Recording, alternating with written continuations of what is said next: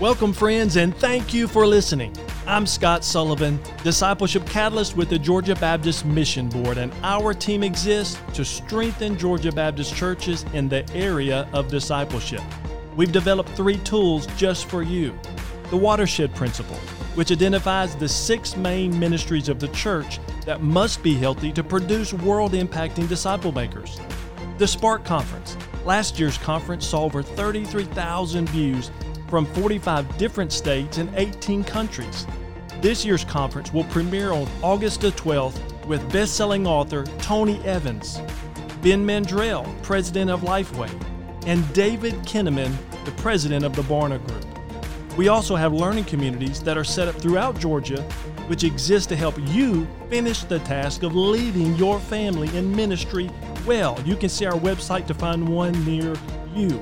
Also, every Thursday at 3 p.m., you can catch this broadcast through Facebook, Instagram, or multiple podcast platforms. Now, let's join today's broadcast. Hey, we have an incredible panel today and a topic that touches all of us as leaders. So I've got Dr. Frank Cox and his bride, Mary Cox, on with us today. Mary is the pastor's wives catalyst with GBMB, and Frank is the pastor at North Metro First Baptist Church in Lawrenceville, I believe for 41 years. And Frank is an author. He's a gifted communicator, denominational leader, served on many boards of directors. And I could go on and on about accomplishments from what Frank has been a part of and what Mary has been a part of here at the board. And I've said it before that Frank is one of those guys, when a big decision needs to be made, he's a good one to have in the room. He's navigated those waters. He's been down that road. So super grateful to have Frank and Mary jumping on with us today for sure. Now, here's just a reminder. Our team has a stack of resources we want to give away. So if you're watching Georgia Baptist Discipleship Facebook, make sure and leave a comment and you'll get entered into the drawing at the end. And if you'll share the link, that'll be a second entry for you as we give away some free swag at the end. Frank, Mary, welcome, guys. Thanks for jumping on with me. Well, thanks for having us. Yes, thank you. Yeah, loving that background and that vibe that y'all have got going on there at the church, and love what you're doing at the church. But probably my most important question as we kick this thing off is, how is grandparent life? Oh, you want me to answer to her? Hey, either one. I know y'all loving it. Hey, grandparenting is that is the greatest joy in your life. It is God's reward for you not killing your children while you were lazy.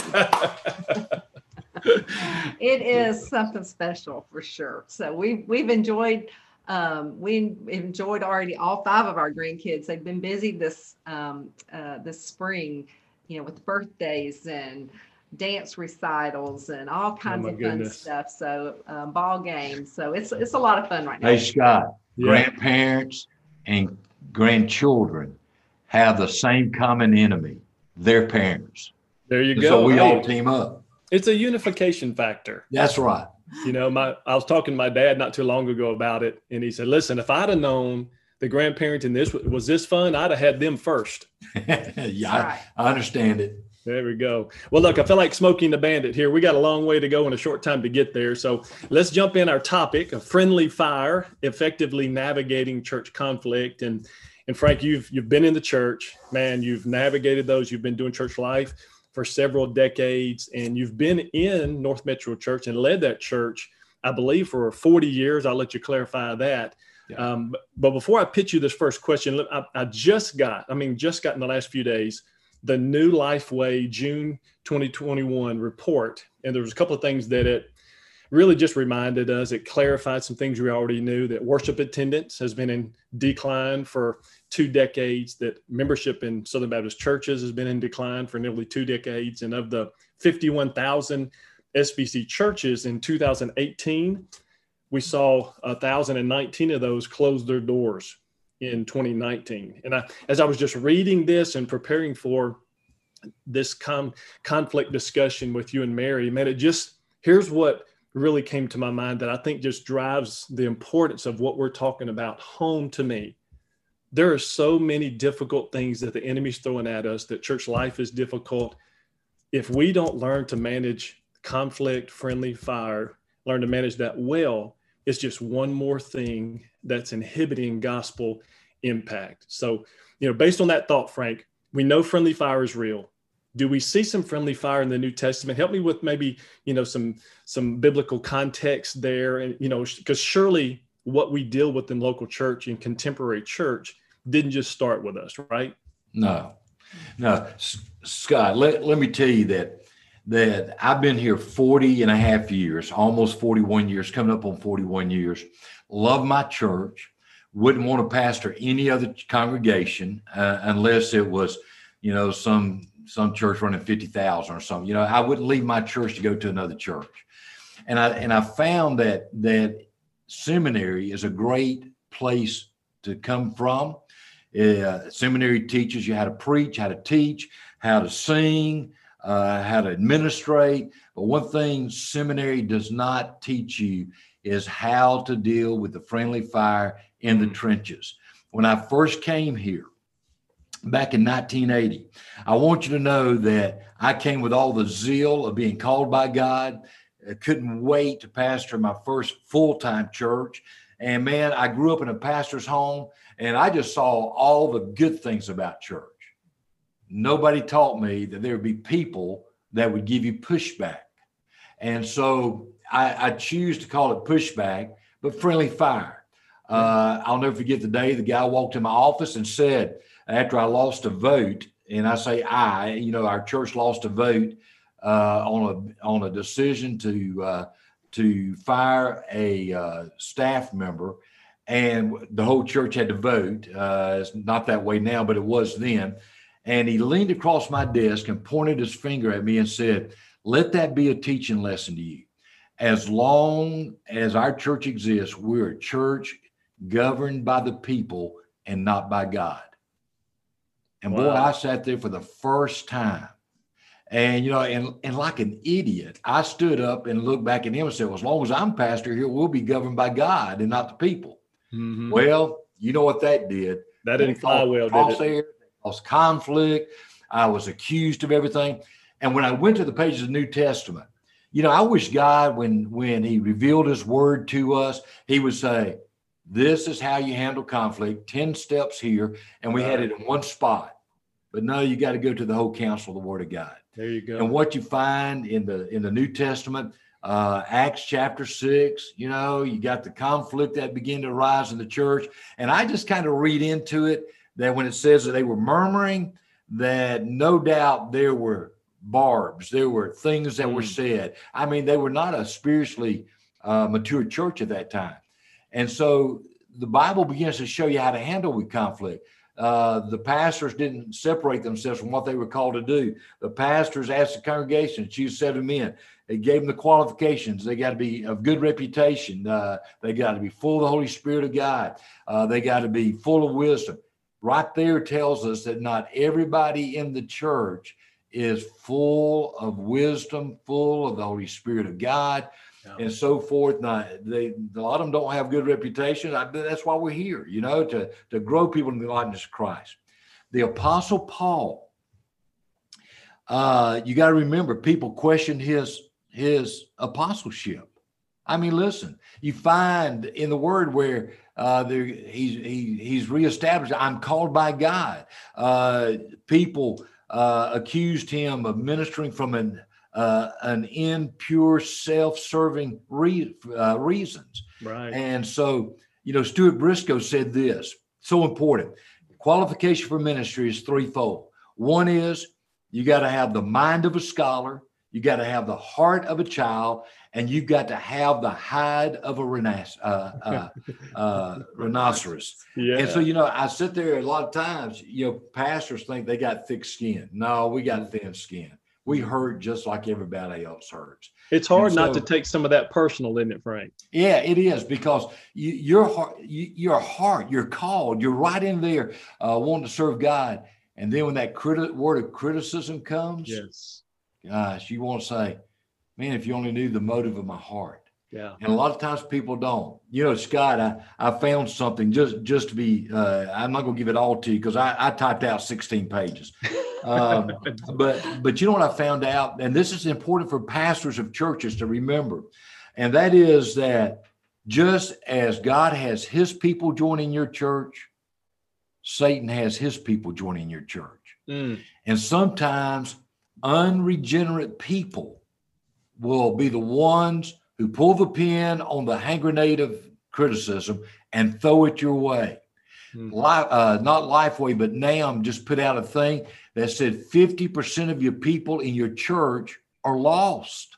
Billy Graham, when he was alive, used to say 83% of your church sitting in your building on Sunday morning, they do not know what it's like to have a personal relationship with Jesus. And so natural people do what natural people do.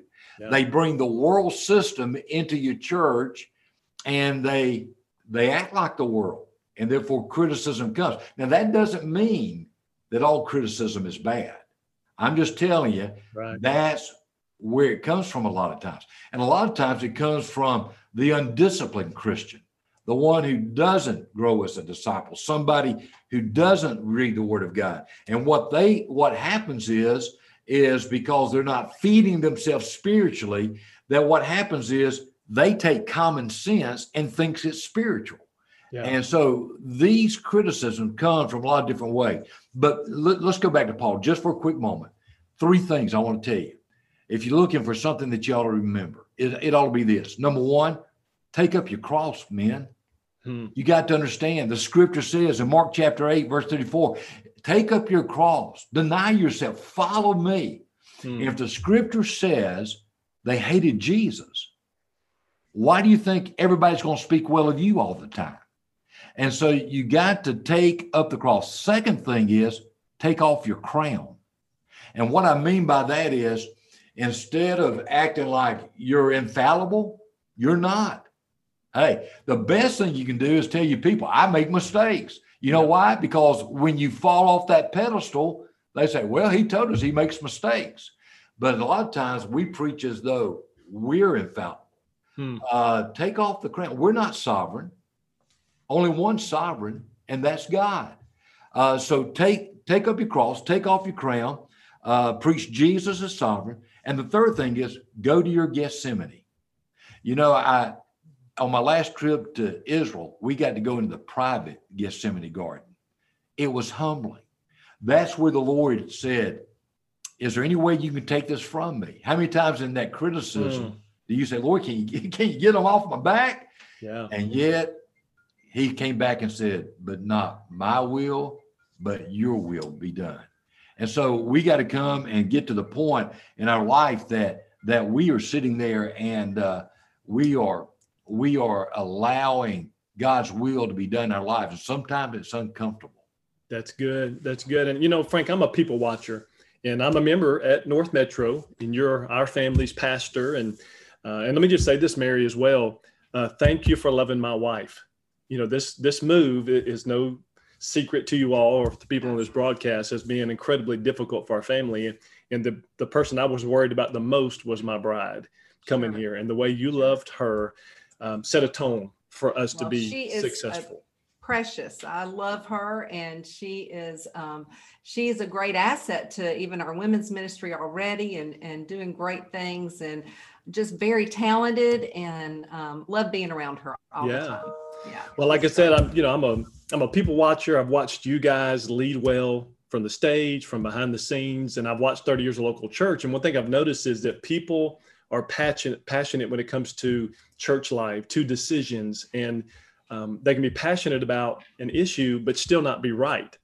And the problem for many of our people is not what they know for sure. The problem is what they know that just ain't so. And that causes conflict.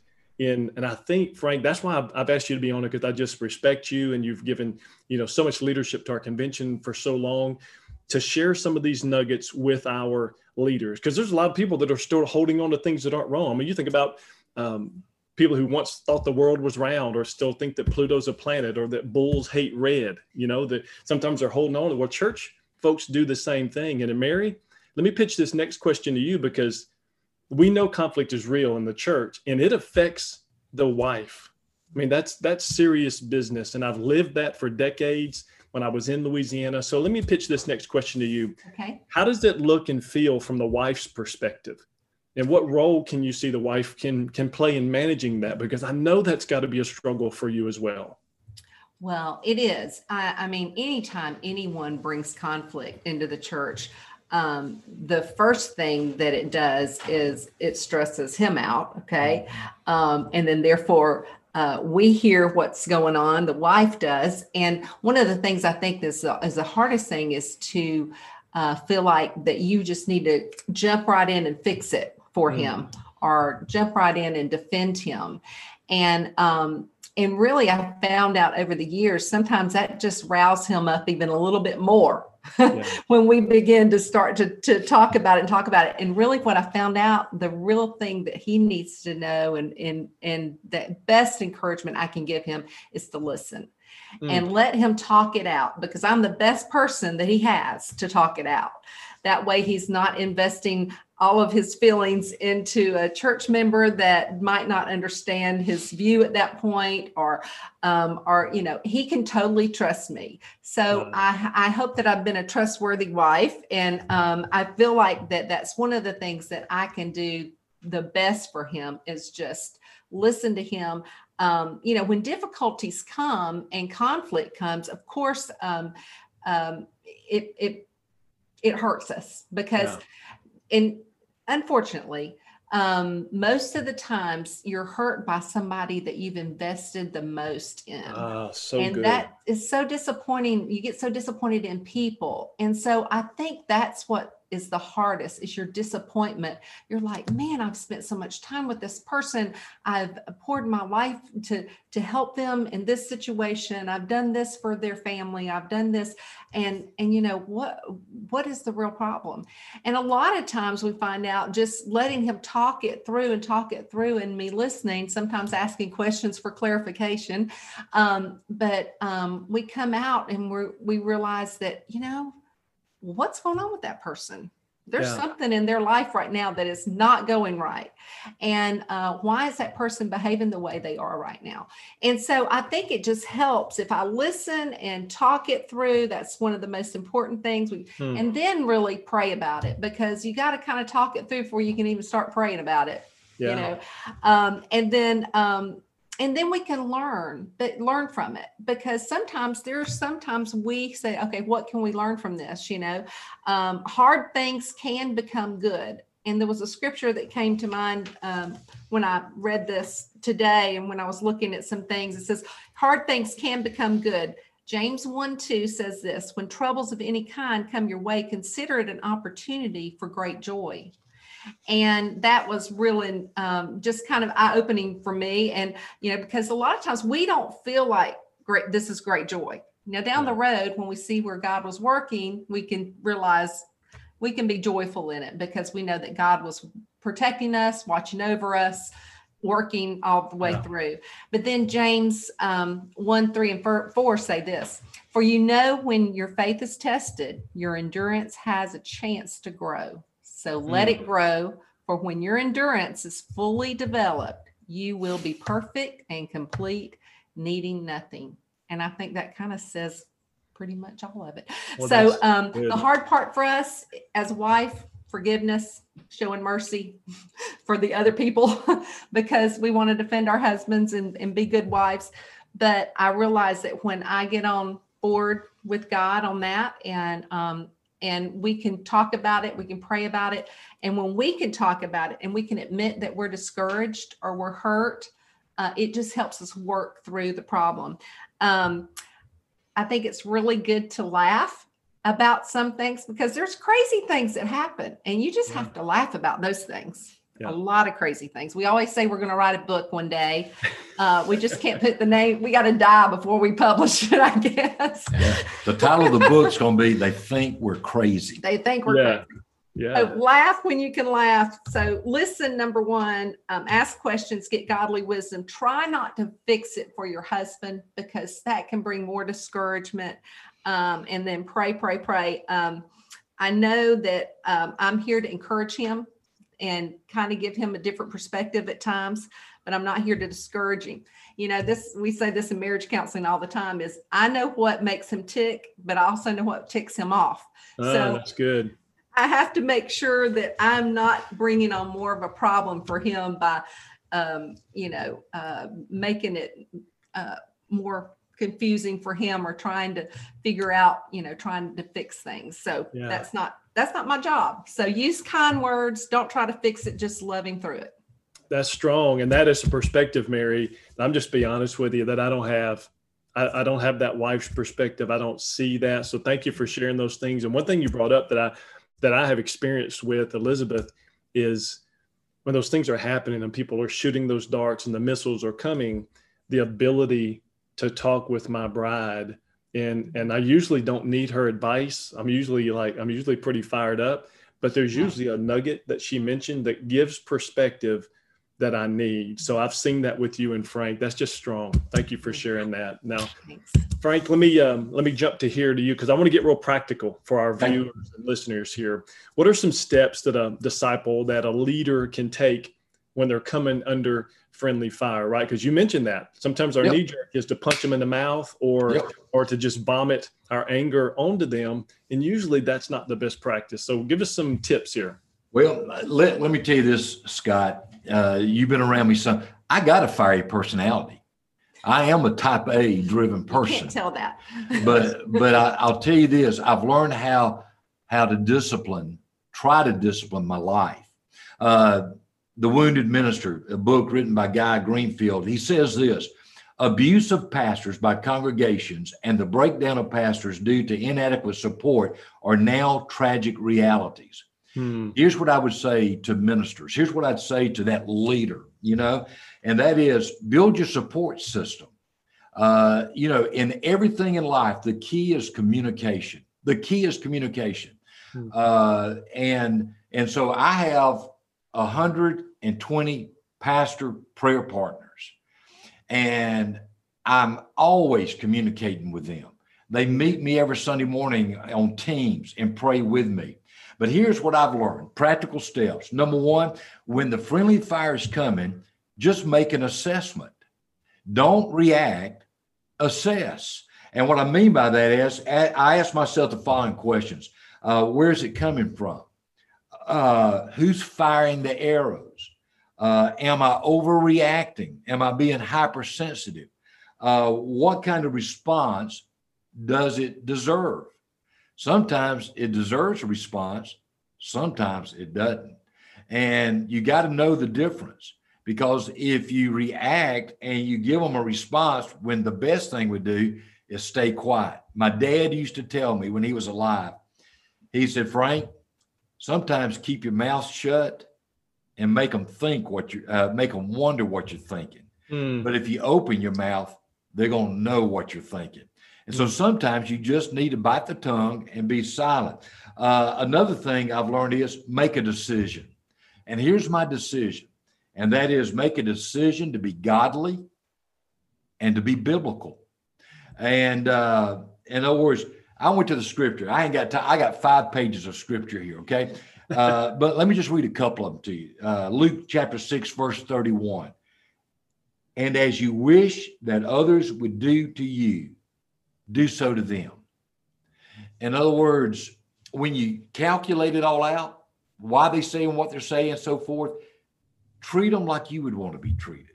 That would solve a lot of the conflict. Hey, Ephesians 4, it says, let no corrupting talk come out of your mouths. Don't add to the problems by responding in the flesh and letting your mouth get loose from you. Keep it disciplined.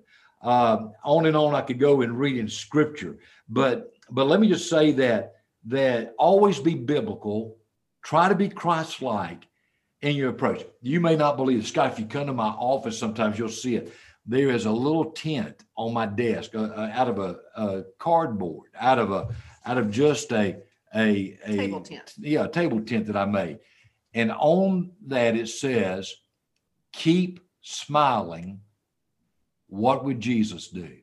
And so when that person's sitting across from me and I'm hearing stuff I don't want to hear, I keep glancing down and I keep reminding myself, keep smiling.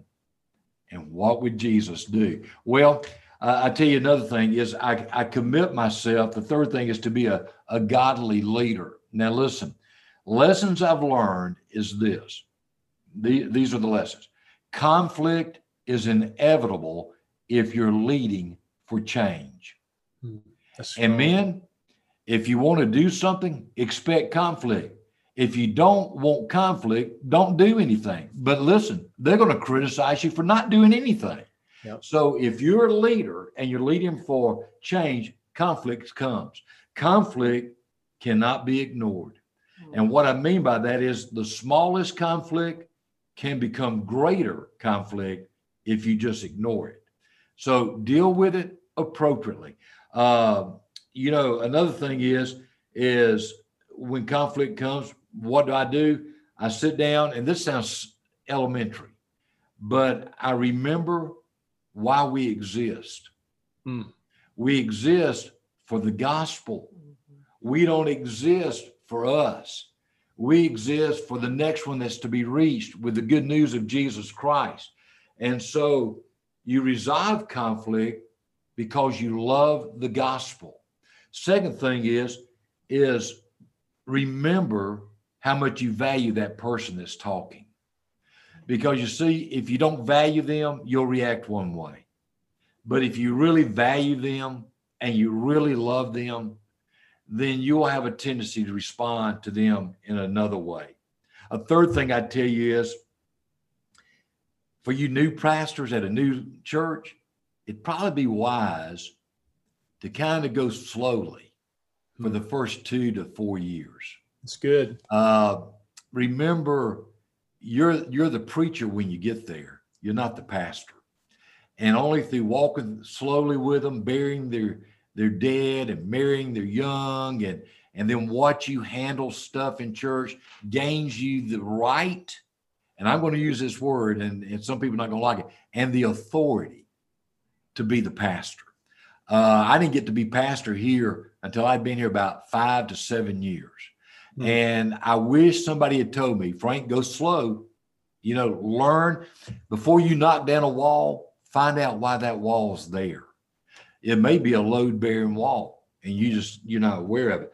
Learn to be a good listener. I tell you that. So often we're poor listeners because we're trying to get in our mind the argument we're going to come back with. Hey, forget your argument. Just learn to listen to them. And another thing is remind yourself you can listen first and you can talk later, but learn how to capture the essence of their message. Communication. In other words, clarify what they're saying to you through paraphrasing. Say to them something like, now, if I understood you correctly, this is what you said to me. And then ask the question, is that right? And it gives them a chance. Sometimes when they hear it back, they go, no, that's not what I mean at all. And then they clarify, and then you say, oh, we don't really have a conflict here. Yeah. And it so changed the whole game. It changes the whole game, sets the table differently. Another thing is learn the importance of leadership skills. In every move I make, a lot of times people don't see this because it's the private part, not the public man on the platform. It's the private man back in his study. Okay. And every move I make, I try to sit down and count the cost. The scripture says, what man is going to build a tower that doesn't, first of all, sit down and count the cost to make sure he can complete it. I ask questions like, who will this impact the most, for the positive and for the negative? Then I make me a list of even those that is going to affect negatively, and I start taking some people to lunch. Yeah. And I tell you what I've learned. If I've learned anything in 40 and a half years, here's what I've learned, is you take them to lunch and you're getting ready to make a controversial decision that's going to impact. You take those people that you think it's going to impact negatively, and here's what you say. Hey, I want to thank you for going to lunch with me today. I value you. I value your thoughts. I value your membership at our church. I value your input. I want to share with you something that I believe God is laying on my heart. And I want you to listen all the way through and then answer my question at the end. and I share with them what I'm about to do. And I've learned in almost 41 years at one church, I've learned to ask the golden question. Now that you've heard what I'm thinking, what I'm praying about, what do you think? And then I shut up. And you know what? Once I told them on the front end, I value them, I put them on my team. Yeah. Then when I say at the end, what do you think? They're overwhelmed that my pastor wants my input. And there's been times, Scott, people have said, well, Pastor, have you thought about this? And you know what I sat there and thought? I keep a straight face, and I thought, boy, I hadn't thought about that. Boy, I hadn't thought about that angle. And I come back and I tweak my plan. Yeah. Then there's other times I've listened to them all the way through, and I've said, well, I hear what you're saying, and I discuss some of their key points. And then I sit there and say, but I still feel this is what God wants us to do. You know what they do then? They're on my team. Yeah. They're not going to oppose me. They're not going to criticize me. And you know, so another thing I've had to learn. Frank, let me mention something here real quick, because you just hit something that I think is crucial when we're trying to build that momentum and get that, because you gave them value, you're getting them onto the team, that leader lunch. But what you did was you gave them a voice, and I feel like sometimes our people aren't really for us or against us in that stuff, but when we give them a voice, they've got the buy-in. Do you experience that? Yes, every time. You know what it does? It takes their criticism off the table. Yeah. They quit criticizing you. Sometimes you get criticized because they may not think you hear them. Right. And so once you've heard them, they don't have any more criticism. And so they look at you differently. They say, my pastor really cares. My pastor loves. Last night, I was in a church that has gone through a couple of bad pastors. And pastors, I hate to admit it, sometimes we're bad, okay? A lot of times you'll hear about a pastor getting fired and you'll say, boy, what a bad church. Sometimes we pastors are not the best. And they went through a couple of bad pastors, but that pastor said, you know what, Frank? Said there was error on both the lay part and the pastors. But here's what I found. If those pastors had just taken time to love his people, how do you stay somewhere 41 and a half years? I love my people. That's good. And there's not much I wouldn't do for them. And I think they know that. Size of our church, they all know they're not going to be my bosom buddy. And they know I'm not going to take them to breakfast every morning. But when it comes to leadership, and the issue is great for the church, there are some lunches that need to be had, and you need to listen, and you need to learn how to appreciate the value of that member. That's strong. I love it. And it really, what I'm hearing you talking about, you talked about some prescriptive measures, some things that you can do that really help you with mindset and things ahead of time. But even in the moment, it's what I call the ARC principle, where you do something today that prepares you for tomorrow. So you're giving nuggets here that are helping people lay a foundation of how to handle it well, because the reality is if you look at it in the war concept, you may not necessarily win everything in that battle, but if you do it well, you're setting yourself up for the greater battle that's coming down the road, or for the next initiative. Gosh, that is worth the price of admission.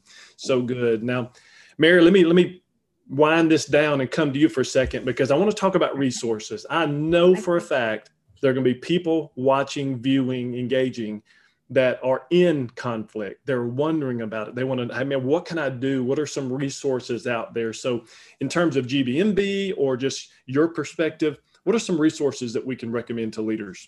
Okay. Well, first I want to say, just from watching Frank, watching him go through some of the things that he goes through, he has a council of godly men that he talks to. I think for pastors, you would probably agree with that. That's what you need. He has council of wisdom. Yes, definitely. So that's very important for the pastors, wives, and even for the pastors. I